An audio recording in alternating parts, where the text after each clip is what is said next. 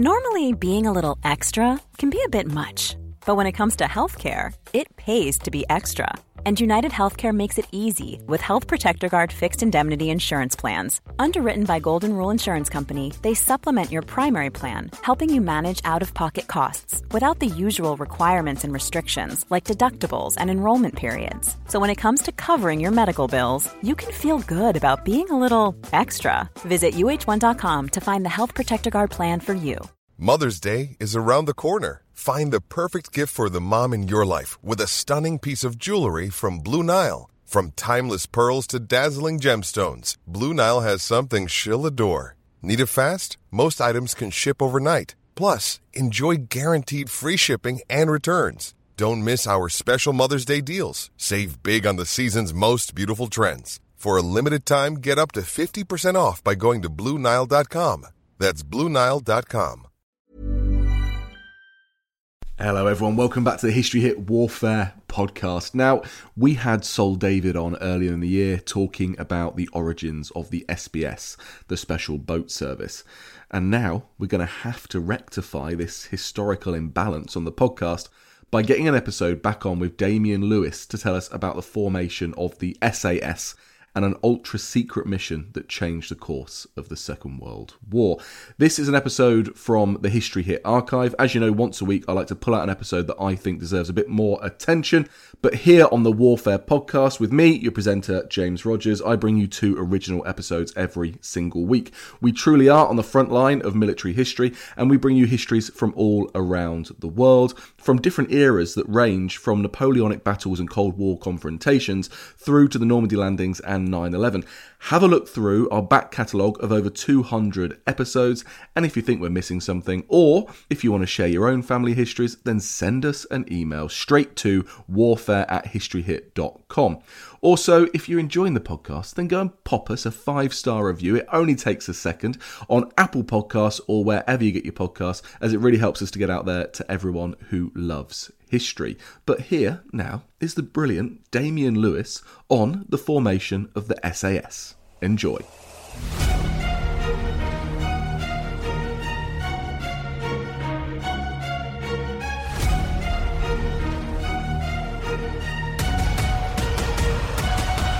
Damian Lewis, thanks for coming back on the show. It's another SAS smash hit. I mean, they were all over the place in the Second World War. Absolutely, they were. And the really interesting thing about this story is that it uncovers the untold origin story of the SAS. That's what I'm really excited about. So, I mean, I didn't realise, and I think very few people do realise, that before the SAS were officially formed in North Africa by David Stirling, there was an SAS unit which existed, and it was formed in autumn of 1940. So how it came about was that 2 days after Dunkirk, Colonel Dudley Clark, who was a maverick, little appreciated figure of the Second World War actually, he went to Churchill with a proposal, and his proposal was, we need to form a British version of the Boer Commandos, because he'd been brought up in South Africa, and he'd seen how, 25,000 to 50,000 Boers on horseback, wearing their normal farming clothes with their hunting rifles, had harassed and harangued hundreds of thousands of British troops, and he'd seen how effective they were. And he said to Churchill, we need to form a British version of the Commandos to strike back hard at the German enemy and prove Britain has the will to fight. And so Churchill loved the idea, gave it his blessing. And Churchill challenged Clark. He said, within 3 weeks, by the end of June, you have to get a raid back across the Channel. And indeed, Clark did. He got 90 commandos, fledgling commandos, in RAF crash boats, so inflatable boats hardly suitable for landing, got them across the Channel, and they carried out a raid. It was called Operation Collar, and they attacked a German sentry post. It was the first raid of its kind. And in the summer of 1940? Yeah, proof of concept. Literally 3 weeks after Dunkirk. But Churchill had seen what the Germans had done when they'd taken Belgium, which of course using the first ever use of airborne troops, glider-borne and parachutists when they took the Belgian forts. And Churchill said, I also want an airborne commando.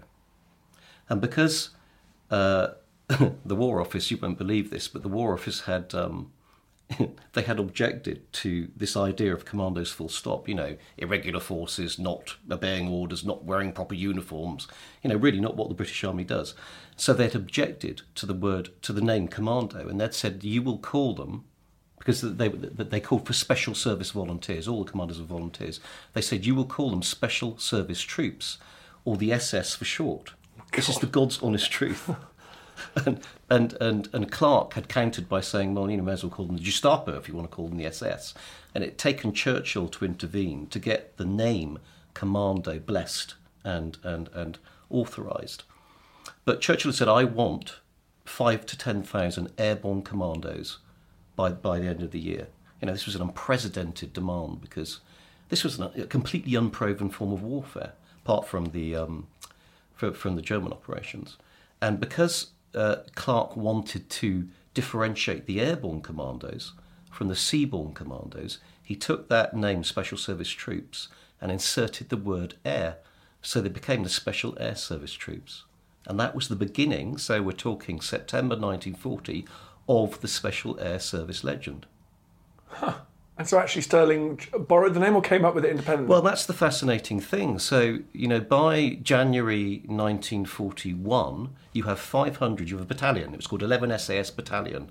And Clark was very, very clever guy, believed in trickery and deception. And Clark said, let's call them 11 SAS Battalions so that enemy believe we've got 10 others already trained. I mean, brilliant, trickery. And so by January, you had 500 trained SAS, airborne troops who'd earned their wings. And so they needed to prove the concept. And that's where the first ever airborne operation by Allied forces was carried out. So, and this is how the book opens. It's an utterly brilliant operation. There's a professor of classics at Oxford University, right? Love that. Great place to start. Who, before being at Oxford, was the director of the British School in Rome. So he knows Italy intimately.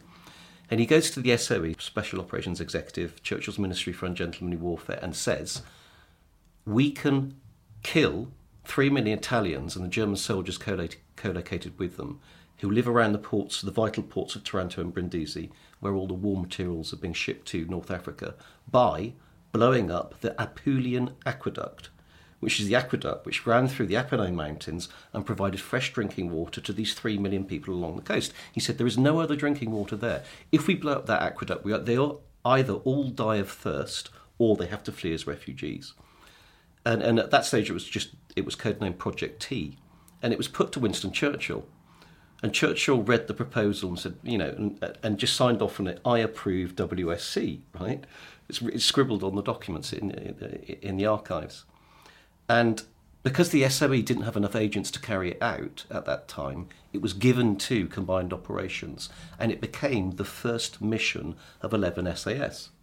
So come February 1941, they mount up in 8 Whitley bombers. All they had, plummeting through this hole cut in the floor one by one, risking the Whitley kiss where you bang your head as you try to go through and knock yourself out. And they flew from the UK to Malta, so they braved enemy airspace all the way across occupied Europe. And in Malta, Pritchard, who was the Major Pritchard, Tag Pritchard, an army boxing champion, heavyweight boxing champion, who was the commander of the operation, got his men, gathered them on Malta Airport, and that was the first time they're actually told what the operation was. That's how strict the secrecy was. And bear in mind, these chaps, they'd volunteered for this mission, and all they had been told is, your chances of coming back are not very high. And they'd all stepped forwards. And so 36 raiders at Malta on the airport, and Pritchard briefs them on the mission. And they've been given a cover story back in the UK at their training base, which was that they were going to deploy for a raid in Abyssinia, modern-day Ethiopia, against the Italians.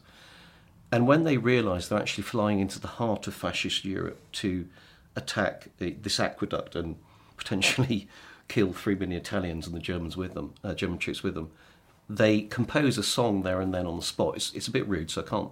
But the last line is, we will deliver a surprise to Il Duce. And so they mount up the aircraft, they fly in, they parachute in. And is this Britain's first ever use of combat airborne infantry. Yeah, absolutely. First ever airborne operation by Allied forces is it's February 1941. By then it's codenamed Operation Colossus. And there's so much hanging on this mission because it's not so much, I mean, obviously it's strategically important. If you can blow up the aqueduct and achieve the objectives, it's a great thing to do for the war. But more importantly, this is proof of concept.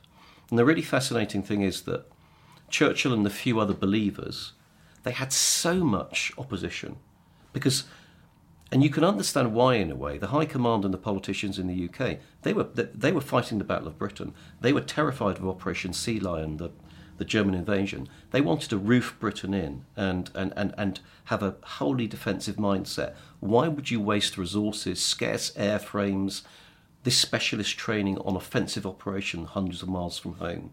Well, Churchill argued, as did those who were his supporters, that we need to make the enemy unable to sleep in their beds at night wherever they may be. We need to set Europe ablaze and we need to show we can strike back no matter where. And if you can do it, it was hundreds of miles behind enemy lines, as this operation was, you can do it anywhere.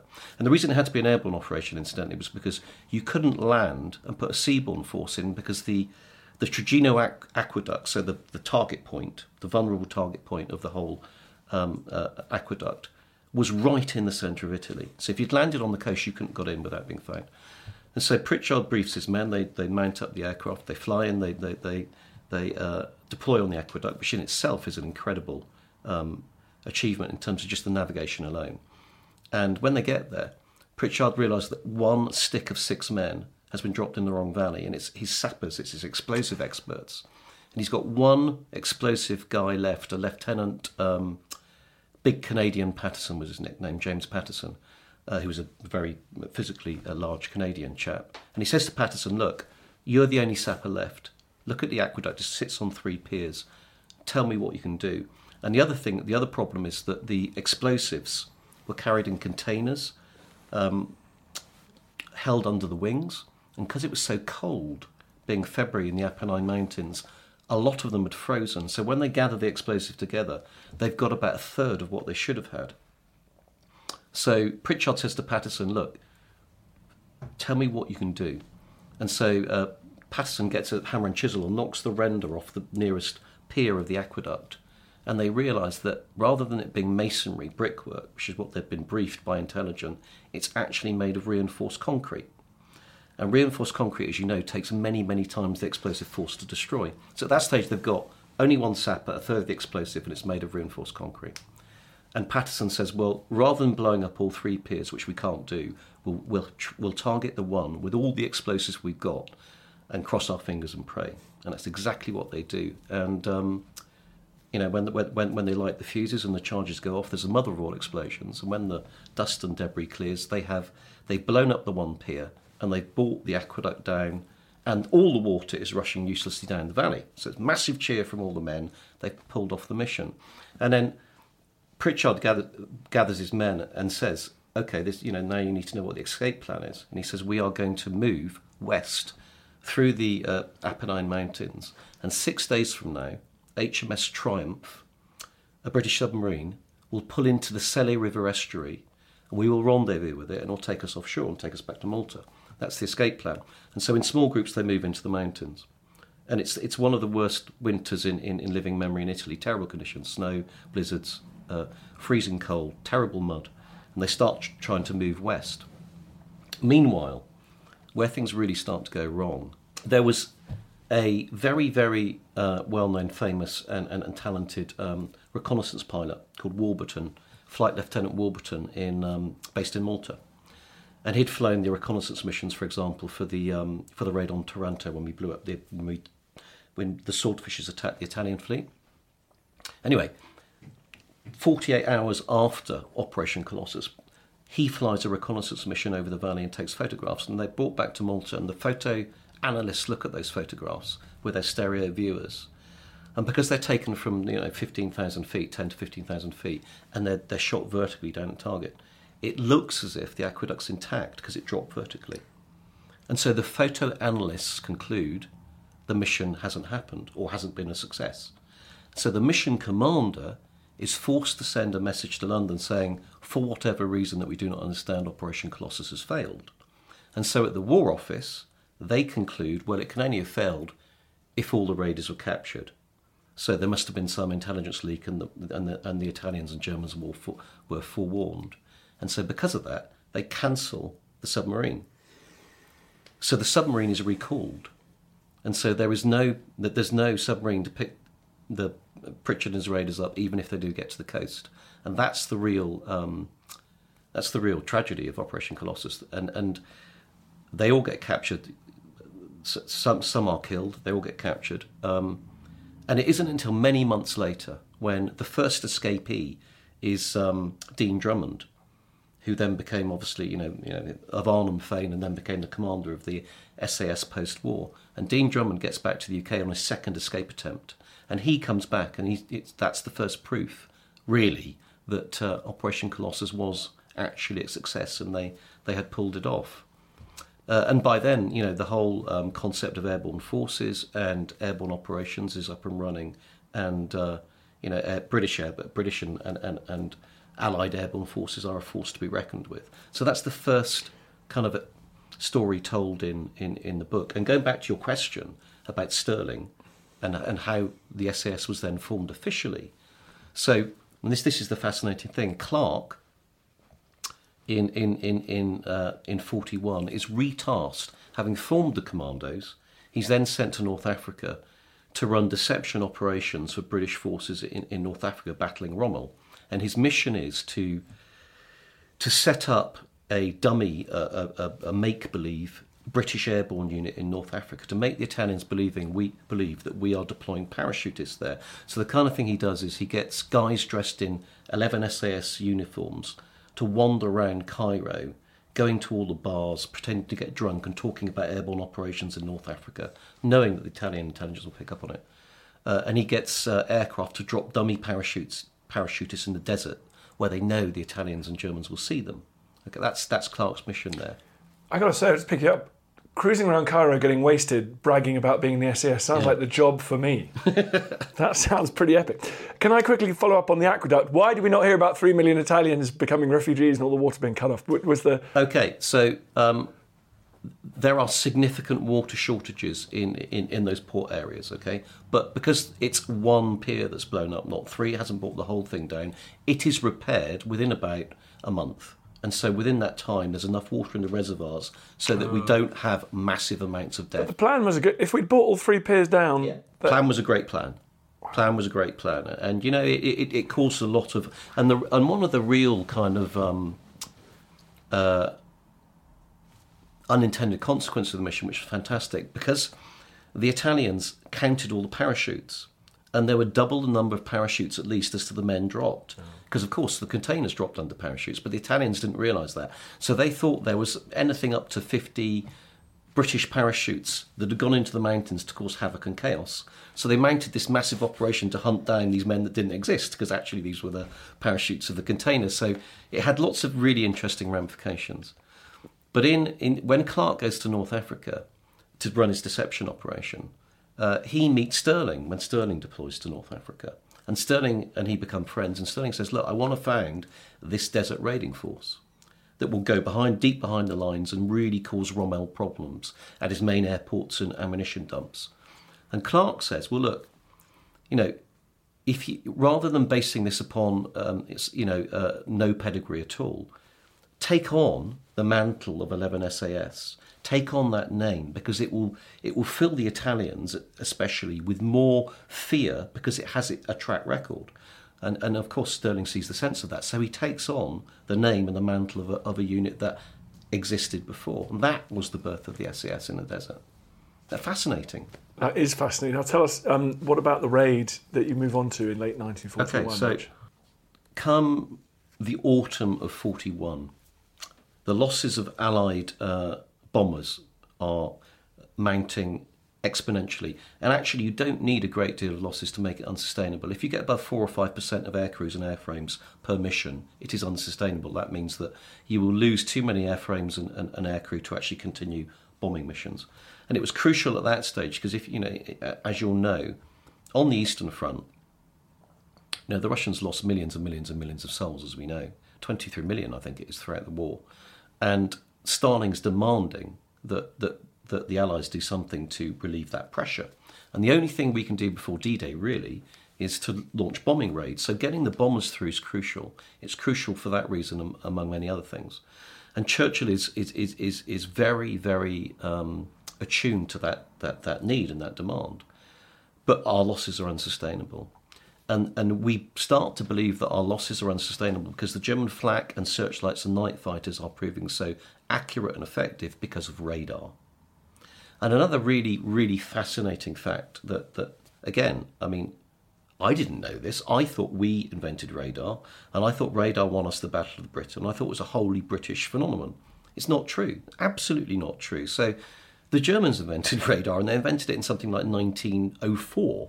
The first radar was on a ship, and it was to detect other ships as a navigational aid. Anyway, so come autumn 41, there is this argument raging in top scientific and military circles as to whether the Germans have radar. And you have people like Watson Watt and others who invented radar in Britain saying, of course they don't have it. It's a British invention, and Germans can never have really mastered the technology. And it's fascinating, kind of aside, but in 39, Battle of the River Plate, when the Graf Spee is scuttled, the German pocket battleship, okay, and it's scuttled, but its superstructure is left above the water. And we smuggle a British radar expert called Labouchere Hilliard Bainbridge Bell aboard the Graf Spee, posing as a scrap metal dealer, right? And he gets aboard the Graf Spee and he climbs onto the superstructure and he photographs and documents this oblong wire mattress-shaped device, which clearly are a gun-laying radar. He photographs it and then he actually retrieves it and brings it back to the UK. So we have photographs and a report and an example of the Germans' radar brought back to the UK. It's shelved and forgotten conveniently. It's absolutely extraordinary. And so still, by the late 1941, there is this argument raging at top circles whether the Germans have radar. And there's a very, very talented radar expert and photo analyst based at RAF Medmenham, the photo reconnaissance unit. And he sees this tiny dot from a high-level reconnaissance photograph sat on the French cliffs at Bruneval, just north of Le Havre. It could be a cow, it could be a speck of dust on the film, but he has a hunch that it's a form of German radar that we suspect they have, which is a paraboloid dish, about 20 feet across. Now, to give you an indication of what that would mean technologically, our radar is chain home. Chain home are masts 200 to 300 feet tall, and they sit statically on the coast, and they broadcast broad spectrum. If this is we suspect, a 20-foot across paraboloid dish mobile radar unit, and it's directional. This is groundbreaking stuff. And Wavell believes that he's found a site of one of these Würzburg Enigma intercepts. We knew it was called a Würzburg paraboloid dishes. And so he says to another very, very brave and talented reconnaissance pilot called Tony Hill, he says, could you go and get a low-level photograph of that to prove it? And in the UK, flying from the UK, the photo reconnaissance squadrons had perfected what they called dicing. And the name came from dicing with death. And that was flying very, very, very low-level photo reconnaissance missions. So you could capture something like that in real detail. And so Hill flies a mission the next day, 100 feet above the what they believe to be the radar site. And he sees with his naked eye the radar dish sat next to a very ugly 1920s French chateau on the cliffs looking out across the channel. And he comes back to the UK and unloads his film and his camera's failed. So he goes to Wavell and says, look, I don't have the photographs, but I can tell you that is the Würzburg, we found it. And he goes back the next day. You're not allowed to do this for obvious reasons. Forewarned is forearmed. He flies back the next day, flies a second dicing mission, and this time brings back what's some of the most classic reconnaissance photographs of the war. They're up there with when they found the Bismarck in the Norwegian fjords. Absolutely extraordinary. And it shows this 20-foot dish sat next to the chateau, and it's clearly the Germans' Würzburg radar. But equally importantly, it shows there's a beach just down below, 500 feet below. And it's obvious to those looking at these photographs what needs to be done. It needs to be stolen. We need to steal their radar. This is clear. what will that achieve? Well, it will achieve a number of things. One, it will prove once and for all the Germans have radar. If you've got it, no one can claim you don't anymore. They don't anymore. But more importantly, it should enable us to copy it and make our own version. But more importantly still, it should enable us to work out how to jam it and blind it. And that's the intention. And so a mission is planned to go and steal the Würzburg radar. And because the beach is menaced by German machine gun posts, you clearly can't land a seaborne force. So it has to be an airborne operation, dropping in behind the chateau, taking the radar from the land side, and then descending to the beach and being taken off by landing craft. And so the mission falls to the British Airborne Forces. So 11 SAS has now become the SAS in North Africa, and the airborne forces who had been trained after them in their spirit are now the beginnings of the parachute regiment. And so it's Major John Frost of Arnhem fame who is given the mission. C Company of the parachute battalion are tasked to do this, 90 men, they're trained. And what becomes quite clear very quickly is that it's challenging enough to parachute in, but then to get off by boat and rendezvous with those boats on a dark coast is very, very difficult. They're training for this operation in Scotland, and none of the dress rehearsals go to plan. This is a very challenging mission. And all they have to study in terms of previous operations is Colossus. And although by now reports have come back that Colossus was a success, in the military, like in most walks of life, nothing succeeds like success, but nothing fails like failure. And so because it's been branded a failure, and all the official reports have said it's a failure, although we know differently now, it's still seen as a failure. So the omens are not particularly good. And the other thing that becomes very clear is that although Frost and his men are absolutely first-class airborne troops, they're not radar experts. And to take apart a Würzburg radar and bring it down to the beach intact, and the boffins have given them a shopping list, and at the top of the shopping list is the aerial that spins around in the middle of the dish. At the bottom of the shopping list is the labels which sit on the individual components, and there's everything else in between. Or to get all that kit and steal it intact, you need a radar expert. And so there was a radar boffin called Donald Priest, who worked out of the Tenor Communications Research Establishment in Dorset, which was our secret radar facility. And he gets a phone call, and he's taken to Salisbury Plain. They said, we're going to train you and parachute you in to make sure that we steal this thing properly. And Priest says, fantastic, absolutely love to go. And then the mission commanders realise something. If you parachute in one of your top radar experts, what's the danger? Well, the danger is the mission goes wrong and he gets captured. And then your mission to steal their radar actually becomes a mission where they steal all your radar secrets. So Priest is told, no, you can't go. What you can do is you can go on the boats that will sit offshore to bring the radar back so that you will receive it and bring it back to the UK, but you can't go ashore. And so there's a chap called Flight Lieutenant Cox, based in the West Country, who's working on a Searchlight radar station. And he gets given a rail warrant by his commanding officer. And he says, go to London, to the Air Ministry. So Cox goes to London, to the Air Ministry, and meets the commanding officer there. So in the documents in the National Archives, the orders about Priest are exactly that. The order says, this individual at no cost is allowed to fall into enemy hands. It doesn't say you're going to shoot him, but the implication is perfectly clear. They were not going to allow Priest or Cox, indeed, to fall into hands of the enemy. So Cox gets a rail warrant and goes to London, and he meets the commanding officer at the Air Ministry, who says, well done for volunteering. And Cox says, sorry, sir. He said, well done for volunteering. He says, volunteering for what? And he says, you haven't volunteered? And Cox says, no. I was given a rail warrant, told to come to London. So the commanding officer says, well, would you like to volunteer? And Cox said, what am I volunteering for? He says, well, I can't tell you, it's top secret. And Cox says, well, would it be dangerous? And the commanding officer says, well, this is wartime, Cox, of course it will be dangerous. And Cox says, well, I suppose I better volunteer then. And so he's given another rail warrant, sent to Ringway in Manchester, which is the parachute training school. And when he arrives there, of course, he starts to get an idea what he's let himself in for. And the commanding officer of Ringway has a letter from the chap in the Air Ministry explaining that this guy has come to be trained for this mission. And he knows Cox doesn't know a thing about what he's led himself in for. So he sits him down and says, look, he says, you don't know why you're here.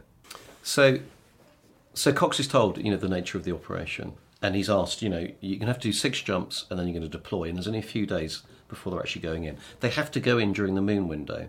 The moon window is those few days in the month where you've got enough moonlight for the pilots to navigate purely by using, the naked eye to see features on the ground, but not too much illumination, so all the parachuters get shot in the air. Cox trains, does his 6 jumps, and he joins the force just before they deploy.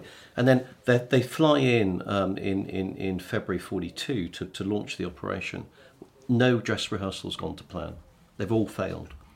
And, you can appreciate this, but when they're flying in, by its very nature of this mission, you have to fly down the very guts of the thing that's put there to find you.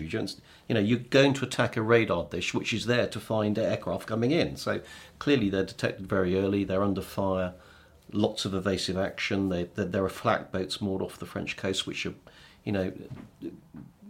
targeting them with murderous fire. And probably because of that, they're sent in 3 waves. And the first 4 aircraft, the guy in charge of that first the first guys to deploy is a Lieutenant Charteris, and his nickname was Junior. And he was called Junior because he was not even 21. That's the other thing that really is extraordinarily striking about this mission, and Colossus, is the youth of these guys. Charteris is on that plane flying in, and he speaks to his second in command, and he finds out that he also has a birthday, more or less on the same day as Charteris, about in a week's time. And they're both going to turn 21. And he says, we're going to survive this mission, and we're going to celebrate our birthday together. So when they parachute in after all this evasive action, Charteris lands, they break open the weapons containers, arm themselves. And when he looks at the terrain, he thinks, this doesn't look right. And they've studied the models back in the UK, he says, this isn't the right valley. And he realises they've been dropped in the wrong place. And it's his force, they're mainly Seaforth Highlanders, who are charged to take the beach. So you can steal the radar, but what's the point if you can't actually evacuate it because the beach isn't taken? And so Charteris thinks, well, have we been dropped short or long? Are we before the drop zone or after the drop zone? He doesn't know. And he thinks, and then he sees the next flight of aircraft go over, and he thinks, I think they're dropping ahead of us. He doesn't see it, but that's what he deduces. So he says, we'll march in the direction the aircraft have flown. And as soon as we hear gunfire, we will run to the sound of the guns, because that's where we know the action is. So they set off. Meanwhile, Frost's force are dropped on the right drop zone. They move forward.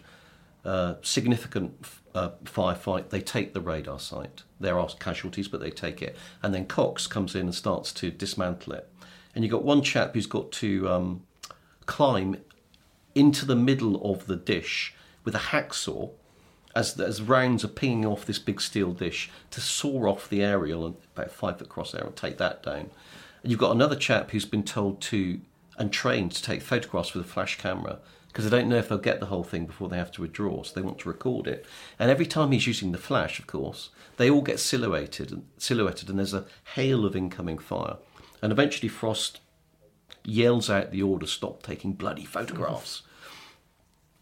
Cox manages to dismantle pretty much the whole thing, and they've got trolleys, not quite Tesco shopping trolleys, but not far off. They're foldable steel frame canvas trolleys with 2 wheels, and they load all the radar loot into the trolley and start to push it across the cliffs to take it down to the beach.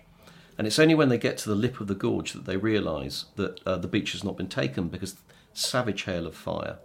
The CSM Strachan of the unit is cut down. Frost is having to patch him up on the cliff top, administer morphine. They're pinned down. They can't descend to the beach. And the Germans, meanwhile, are bringing reinforcements. They've retaken the chateau. They retake the radar pit. They're advancing on the cliff top. It's looking pretty dire. And it's only when they hear the war cry of the Seaforth Highlanders. It's the antlers of the deer. It's in Gaelic. I can't render the Gaelic, but they hear that echoing up from the valley of the gorge, and then the beach is cleared, and Charteris can yell up, the beach is taken, the beach is taken. Frost and his men rush down that slope carrying all the radar gear. They've abandoned the trolley, get onto the beach, and they now believe maybe they can pull it off. And then the real kind of drama becomes actually where's the evacuation force, because Mister's rolled in, the signals that Frost has agreed, so he's got a blue torch with which he signals out to sea, blue filtered torch. They fire red flares, which is the emergency signal. They're supposed to be in radio contact with the Tormentor flotilla is it codenamed, MTBs and landing craft. There's no radio contact. And it's reaching the cut-off point by which they know the flotilla's been ordered to withdraw. It has to withdraw by like 2:45 to get back to British waters before daylight. And they're thinking, well, we're going to be abandoned here. And it's actually a really gutsy call by the commander of the Tormentor flotilla, who was a Royal Australian Naval commander called Cook, who decides unilaterally, despite seeing no signals or getting any radio calls, to send his boats in. He sends the boats in. There's a cheer from the beach, and under savage fire, they manage to get the wounded aboard, get the radar loot aboard, and evacuate everyone, pull them off the beach. And the first landing craft with the radar loot rendezvous with the MTB, motor torpedo boat, on which Donald Priest, the radar expert, is. And he looks at all the loot that's brought aboard, and it's absolutely extraordinary. They bought everything on the shopping list, and it's all intact, and nothing has been shot, nothing's been damaged, and nothing's been dropped in the sea. It's completely remarkable. And so that MTB then turns around and makes, tracks for Portsmouth at high speed, and the radar loot is sped back to the UK. Meanwhile, Frost is on the landing craft, and finally, radio contact is established with the beach.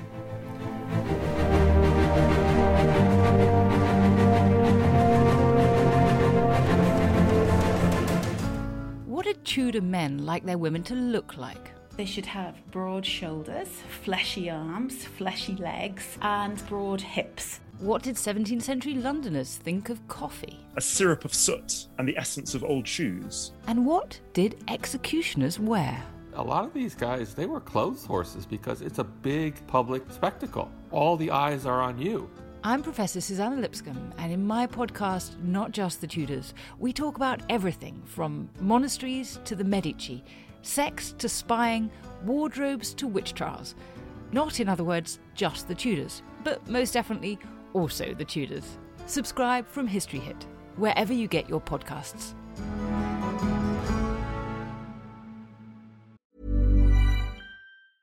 Hey, I'm Ryan Reynolds. Recently, I asked Mint Mobile's legal team if big wireless companies are allowed to raise prices due to inflation. They said yes. And then when I asked if raising prices technically violates those onerous two-year contracts, they said, "What the f*** are you talking about, you insane Hollywood ass?" So to recap, we're cutting the price of Mint Unlimited from $30 a month to just $15 a month. Give it a try at mintmobile.com/switch. $45 up front for 3 months plus taxes and fees. Promo rate for new customers for limited time. Unlimited more than 40 gigabytes per month. Slows full terms at mintmobile.com. Quality sleep is essential. That's why the Sleep Number Smart Bed is designed for your ever-evolving sleep needs. Need a bed that's firmer or softer on either side? Helps you sleep at a comfortable temperature? Sleep Number Smart Beds let you individualize your comfort, so you sleep better together. J.D. Power ranks Sleep Number number 1 in customer satisfaction with mattresses purchased in-store. And now save 40% on the Sleep Number Limited Edition Smart Bed for a limited time. For J.D. Power 2023 award information, visit jdpower.com/awards. Only at Sleep Number stores or sleepnumber.com. There's never been a faster or easier way to start your weight loss journey than with PlushCare. PlushCare accepts most insurance plans and gives you online access to board-certified physicians who can prescribe FDA-approved weight loss medications like Wegovy and Zepbound for those who qualify. Take charge of your health and speak with a board-certified physician about a weight loss plan that's right for you. Get started today at plushcare.com/weight loss. That's plushcare.com/weight loss. plushcare.com/weight loss.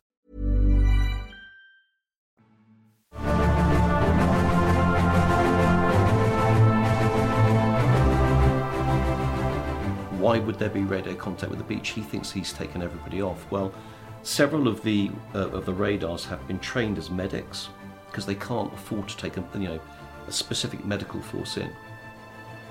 Those guys have tended to linger behind to try to look after the wounded and the dying of the raiding force, and because of that, they've not got to the beach in time. So 6 men have been left behind. And at that moment, Frost is arguing they turn around the boats and go back in again. And actually, as they came off the beach, they could see headlights coming down the gorge, which was tanks and infantry, so the Germans coming to try and stop the evacuation. So Frost argues to turn the boats around and go back in, and Cook says, no, we can't do it, it's too risky. And rightly says we have to leave these guys behind.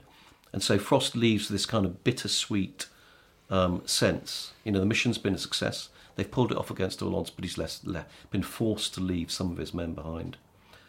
He gets back to the UK, has very little time to celebrate because he gets a summons from Churchill. So Frost gets a driver take him to London to the war rooms, and he's got a personal audience with Churchill and all the top brass and top politicians. And Churchill's got the model of the Bruneval radar site, the chateau, the cliffs that they built to train. He's got it there in the war rooms.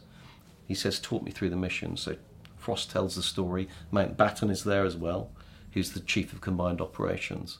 And at the end of it, Churchill gives this one of those rare, beatific smiles. And he runs his hand down the cliff of the model and says, if they come, this is how they will come, meaning if the Germans invade Britain. He says, we need more of these raids. There must be many more of them. So for him, this is like a twofold success. One, we've stolen the radar, which is great. But two, it's another proof that his concept of small-scale raiding operations can really score results. And that's kind of the end of the story in terms of the raiders. But in terms of the radar and how it enabled us to win the war, it's kind of the start of it, because we've taken 3 German prisoners, or the raiders have. One of them is a radar expert, Flieger Heller. And he is persuaded to show the boffins how to rebuild the thing. He clips it back together again, like a giant Meccano kit. And it's taken to Dorset Telecommunications Research Establishment. They power it back up again, bring it back to life, Frankenstein-like. And from that, they work out how to build our own version, but more importantly, they work out that modern-day chaff, so the tinfoil strips dropped from aircraft, that was invented then. They worked out that tinfoil strips cut to a certain length would mimic on a German Würzburg screen the radar signature of an Allied bomber. And over the North Sea, we perfect the scattering of chaff to blind the Germans' radar. And it's first used in the summer of 1943 during the raids over Hamburg.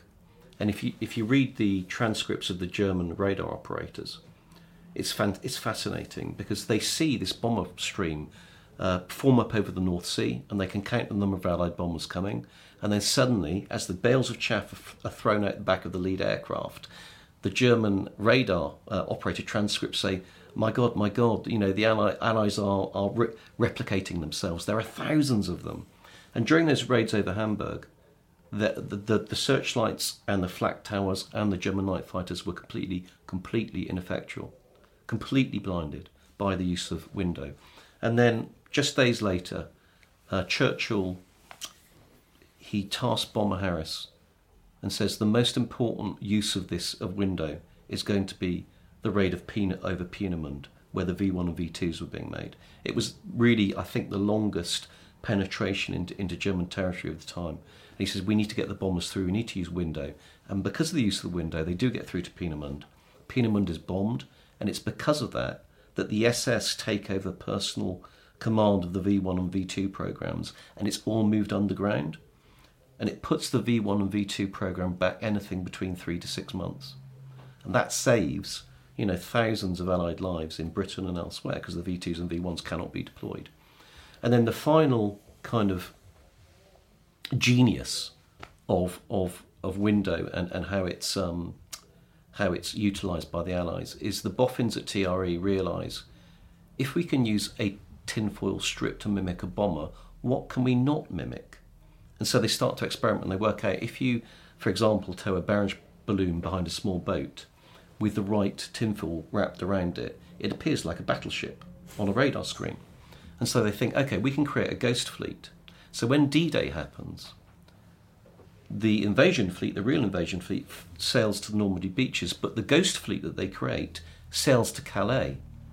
And, I mean, in incredible genius, after the raid on Bruneval and the Würzburg was stolen, No one wanted to tell Hitler for obvious reasons, none of the Germans, because he wouldn't be very happy. When eventually they do tell him, he's not very happy at all. And he orders massive defensive be put around all the Würzburg sites, and there's thousands of them all along the coast of occupied Europe. And so they do. They put these rings of barbed wire and defences around all the Würzburg sites. But because of that, you can't mow the grass where the barbed wire is. And we nicknamed it the wiring panic.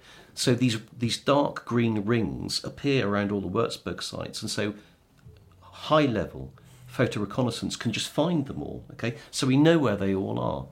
And so in the run-up to D-Day, we bomb all the Würzburg sites except those which will see the Ghost Fleet coming. Do you get my drift? So the ones at Calais, we don't destroy. And so when the Ghost Fleet sails towards Calais, the Germans see it on the radar screens, believe that's where we're going to launch the invasion, and that's part of the reason why the casualties on D-Day are so much less than we feared they would be. And at the end of the war, on VE Day, there was a press conference held in London by top commanders and politicians.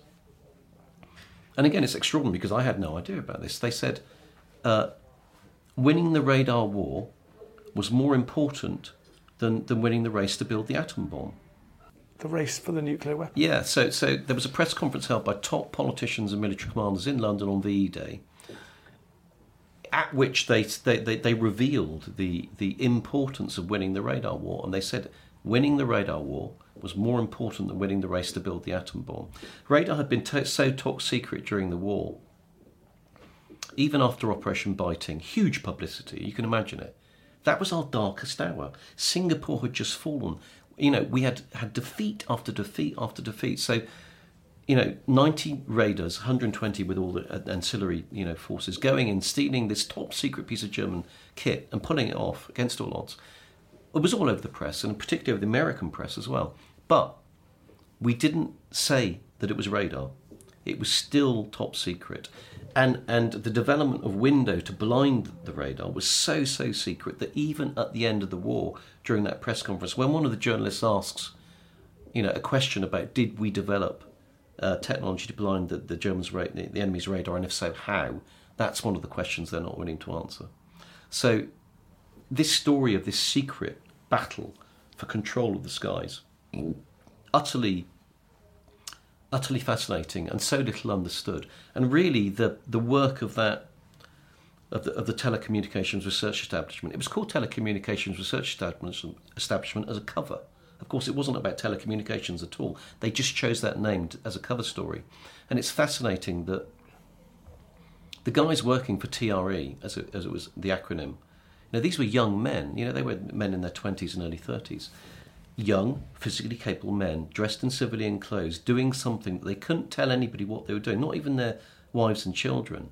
And so they would get abuse on the streets for being draft dodgers and cowards. And they couldn't then say, well, we're actually doing top secret work which will win the war. So they actually had a really hard time. So in a way, it's the kind of forgotten Bletchley story. This is the setup. 1,500 scientists, working away to win this war for control of the skies, which remains still such an untold story. And I've interviewed two of the last surviving veterans of TRE. There's a chap in Malvern called John Hooper and a chap in Slough called Laurie Hinton, both of whom were radar boffins. And the really fascinating thing was, even now, today, when I sat down to interview them, there was reticence to actually speak about what they had done. They'd all signed the Official Secrets Act, they'd never spoken about it, and they still felt constrained by the requirements of secrecy. Well, they're not secret anymore. They've been on the pod. Thank you very much, Damon Lewis. The new book is called SAS Shadow Raiders, the ultra-secret mission that changed the course of World War II. It's another smash hit. Well done, you. Thank you very much. If you're enjoying this podcast and you're looking for more fascinating warfare content, then go and subscribe to our Warfare Wednesdays newsletter. Just follow the link in the show notes to find out more.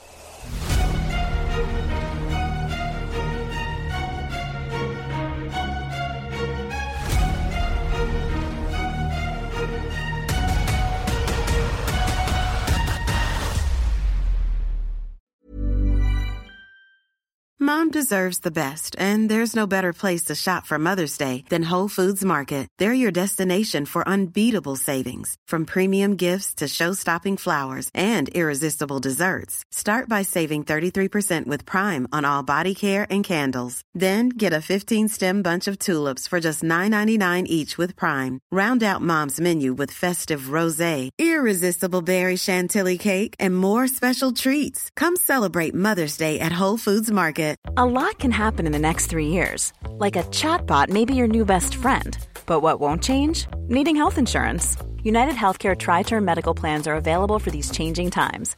Underwritten by Golden Rule Insurance Company, they offer budget-friendly, flexible coverage for people who are in between jobs or missed open enrollment. The plans last nearly 3 years in some states, with access to a nationwide network of doctors and hospitals. So for whatever tomorrow brings, United Healthcare Tri-Term Medical Plans may be for you. Learn more at uh1.com. And before you go, remember, as a Warfare listener, you get a special discount at History Hit. Subscribers get access to blissfully uninterrupted, ad-free podcasts and thousands of hours of history documentaries. You've got everything from the American Revolution to my own documentaries like Traces of War, Weapons of War, and 24 Hours in Normandy, where I follow in the footsteps of the Green Howards on D-Day, from their beach landings to being awarded the Victoria Cross, and all the way through their first day where they made it 7 miles inland, further than any other British or American unit. So head over to historyhit.com/subscribe or follow the link in the show notes and use the code WARFARE to get 50% off your next 3 months. That's the code WARFARE to get 50% off. And if you're an Apple listener, you can subscribe for new ad-free episodes within the app. So give it a go. I know you're gonna love it.